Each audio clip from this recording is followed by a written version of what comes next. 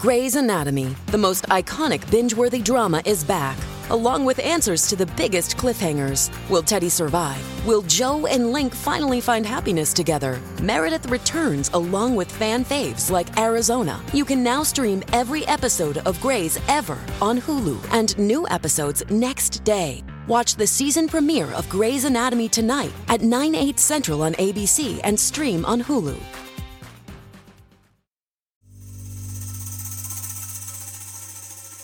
You're listening to Comedy Dynamics Daily.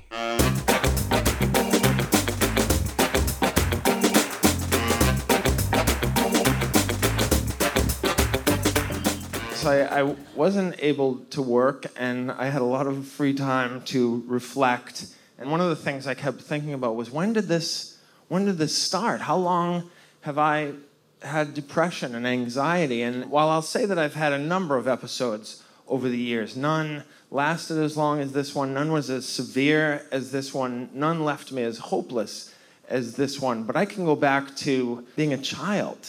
They say that most experts will tell you that a lot of depression and anxiety starts in childhood, and I can attest to that. That was the case with me. I grew up in the 70s and 80s, and I'm as a sensitive boy, not a very accommodating time for sensitive boys.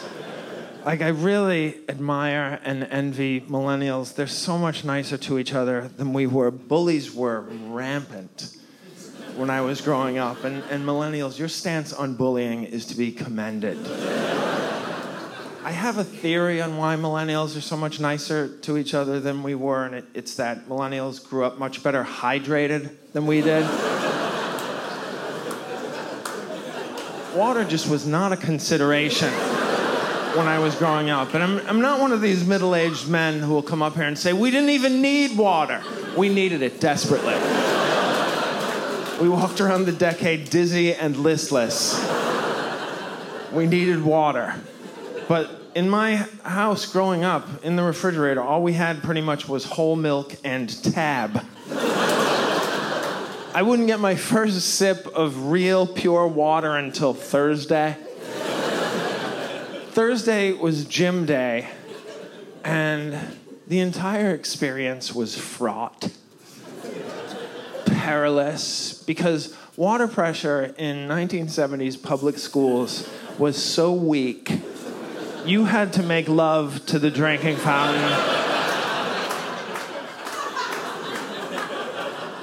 But if you got that close, it tempted the cretin behind you to smash your skull into the iron spout, which was considered a prank in 1978.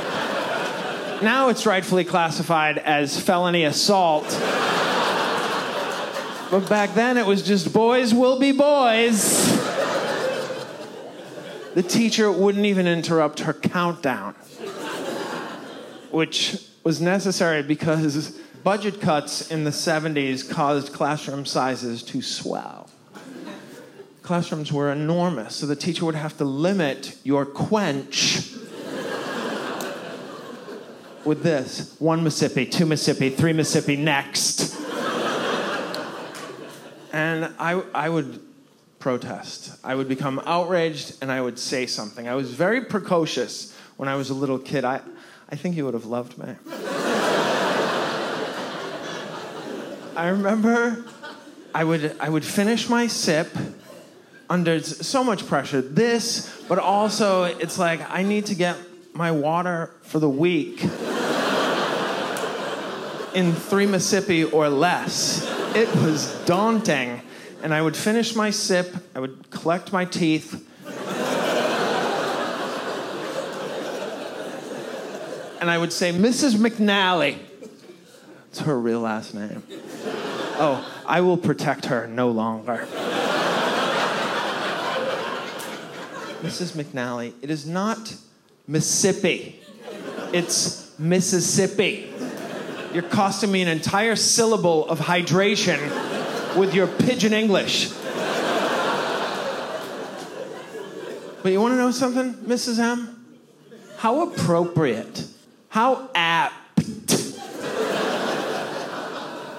that you use Mississippi to carry out your unjust drinking fountain policy.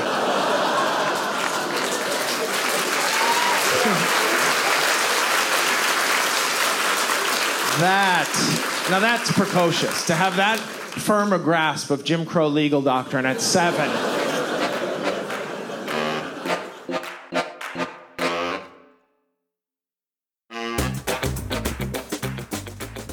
If you like what you hear, please subscribe to the Comedy Dynamics YouTube channel and follow us on social media for daily stand-up comedy clips and more. Comedy Dynamics Daily is produced by Brian Volk-Weiss, Brian Adams, Rachel East, and Stuart Lindver. Comedy Dynamics is a division of the Nacelle Company. Thank you for listening.